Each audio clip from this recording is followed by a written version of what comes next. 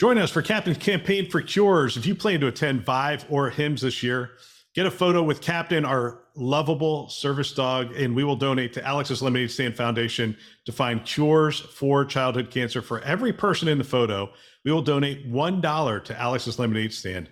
All you have to do is find Captain, grab your friends, take a picture, share it on social media, and put the hashtag Captain Lemonade or This Week Health, and we will make that donation for every person who's in that picture. Our thanks to SureTest and CTG for helping us to end childhood cancer. Today in Health IT, we're going to take a look at a McKinsey article on generative AI in healthcare.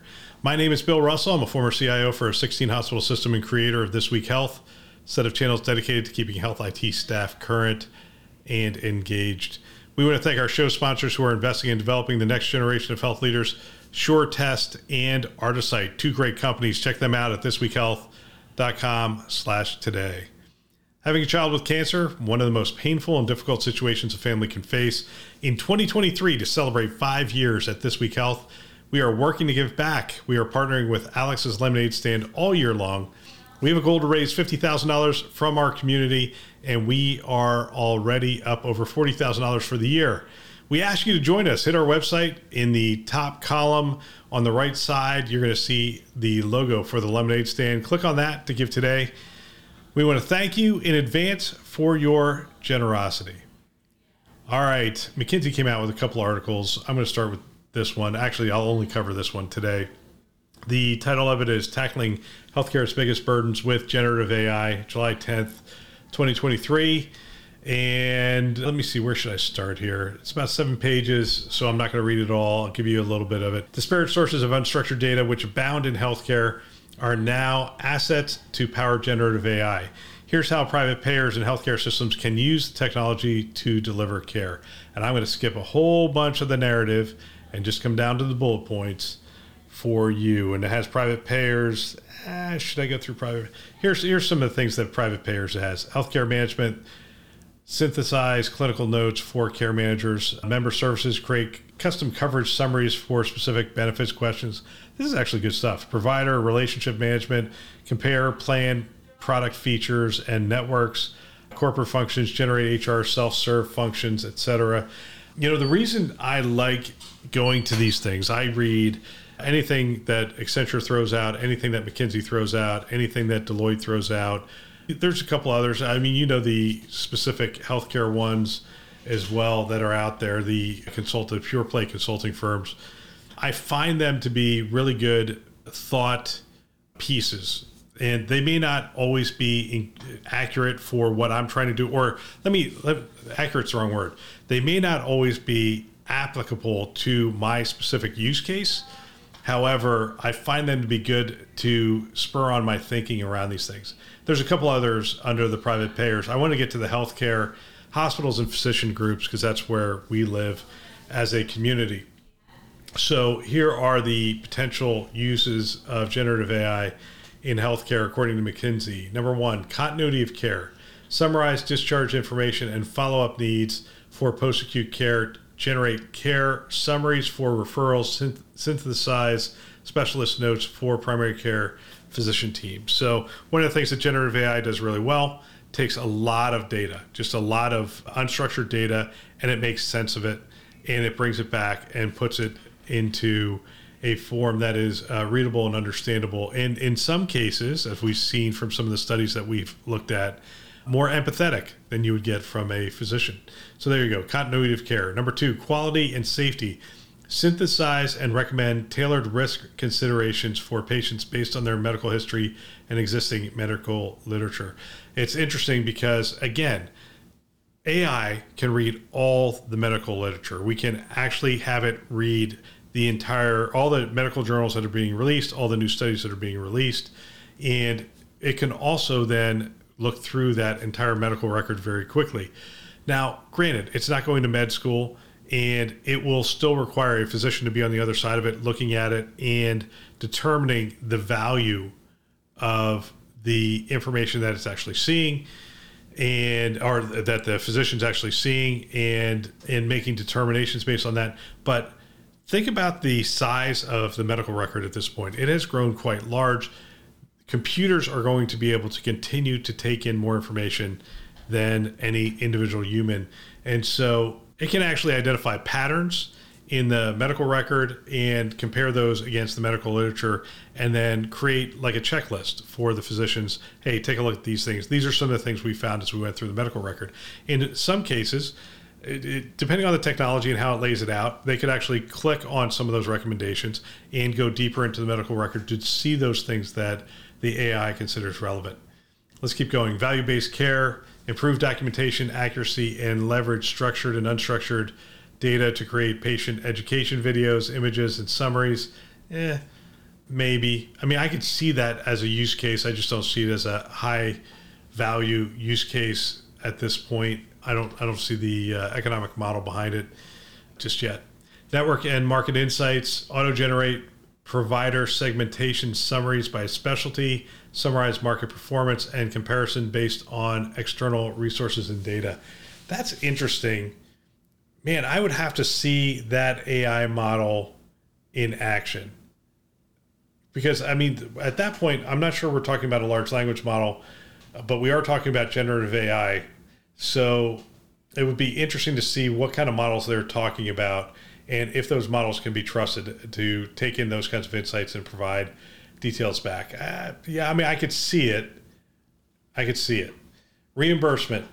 Develop prior authorization documentation for payers, generate a list of current conditions and potential codes based on voice, electronic medical records, text, and other data. By the way, this is already being done, and a lot of people are talking about the battle of AI. You're going to have the payer AI denying claims. You're going to have the resubmittal of claims by AI on the provider side, and you're just going to have AI systems bouncing these things back and forth, hopefully quicker than we did in the past. So even though it's bouncing back and forth between these systems, hopefully it will be a situation where you take the people involvement out of it, you have quicker cycles, and things get processed a lot easier. If you could imagine, you have a denial of claim, it comes back with the reason. The AI system on this side digs into the medical record, comes back and says, here's the information that makes this a complete submittal. If it needs to go to the clinician for review before they submit it, they can do that. Boom, it goes back. I would like to keep the clinician out of it if we can, because now you get, again, shorter cycles back and forth between denial of claims to approved claims and that kind of stuff. So reimbursement, I think, is an interesting use case and probably one that's supported with an economic model and one we will see pretty quickly. Clinical operations, generate post-visit summaries and instructions, generate and synthesize care coordination notes, changes in EMR dictations and messages, generate workflow materials and schedules. Again, I think all of this stuff is going to be baked in. We're already seeing the notes be generated by I guess that is AI now. It didn't used to be, just so you know. I mean, a lot of those dictation systems went to rooms either overseas or somewhere where you could get low-cost labor who were essentially doing the dictation or reviewing the dictation and then moving it back in. So there was a lot of things that weren't AI before, but we're now seeing the new models are AI-based type models. So you have the notes being generated that way, and then clearly you could take multiple notes and you can start to create summaries and instruction sets and those kind of things. Clinical operations, I think, is going to be a slow grind to see this come through. I think a 3-year time horizon on that, 3 to 5 year time horizon on that, we will see a significant amount of clinical operations being done with AI. Corporate functions, IT, develop code, assist cybersecurity, test case generation, and quality assurance, absolutely.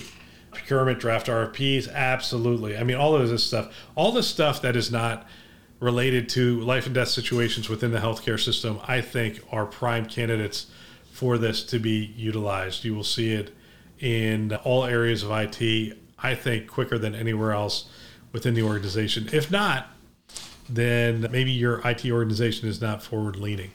Anyway, clinical analytics, leverage conversational language to obtain analytics insights, use AI-assisted coding to automate repetitive tasks to generate new code. Sure. I can see that Man, there's going to be so many use cases coming out in the next couple of years. It's just going to be everywhere. People are already tired of hearing the word generative AI and are a little skeptical around it. And probably for good reason. It is at the peak of the hype cycle. But the reason it continues to be at the peak of the hype cycle, and I keep coming back to this, is it's real. If it wasn't real, it wouldn't be at the peak of the hype cycle. It would be like saying, the internet. Oh, we're tired of hearing about the internet. Well, it continues to change things even today. The fact that we have this incredible network of computers and systems and devices around the world continues to change how the world operates every day since the first time people are saying, hey, it's at the peak of the hype cycle. I think AI is in that same boat at this point. And then they have consumer as well. Analyze customer feedback by summarizing, extracting themes, online text messages and whatnot. We're already seeing AI applied in call centers. And if you're not applying AI in your call centers right now, they are not efficient. They are not at the top of their game, and they're not leveraging the things that they could be. I like this article, and I recommend this. Tackling Healthcare's Biggest Burdens with Generative AI. I recommend it. The end of this article is very good. I'm not going to have time to go through it all, but bringing Gen AI to healthcare, they talk about evaluating the landscape, sizing up the data. The data is important. Extracting the greatest value from the Gen AI opportunity will require broad, high-quality data sets. In a lot of cases, your health system may or may not have that. You're going to have to look at what types of data sets are good for training these models and understand how you are going to get your data in a form that can be used to train these models. And then determine what types of models. This is why we're evaluating the landscape. What types of models you're going to use. Again, you're not going to have one size fits all within your health system. There's going to be multiple AI models within your health system. It goes on, address risks and bias with your models, invest in people and partnerships. And I'll just give you a little taste of this. Bringing Gen AI to healthcare organizations will affect not only how work is done, but by whom it is done. Healthcare professionals will see their roles evolve as the technology helps streamline some of their work. A human-in-the-loop approach, therefore, will be critical, even though many processes may fundamentally change and how someone does their work may look different. People will still be critical to all areas touched by Gen AI. To help bring these changes to healthcare, organizations must learn how to use Gen AI platforms, evaluate recommendations, and intervene when the inevitable errors occur. In other words, AI should augment operations rather than replace them. So you get that idea of the ongoing partnership. Again, highly recommend this article. If you get a chance, it's out on the McKinsey & Company website. Tackling Healthcare's Biggest Burdens with Gen AI, July 10th, 2023. Take a look. All right, that's all for today. If you know of someone that might benefit from our channel, please forward them a note. They can subscribe on our website, thisweekhealth.com, or wherever you listen to podcasts, Apple, Google, Overcast, Spotify, Stitcher, and I could go on and on. You get the picture. We want to thank our channel sponsors who are investing in our mission to develop the next generation of health leaders, SureTest and Artisite. Check them out, thisweekhealth.com/today. Thanks for listening. That's all for now.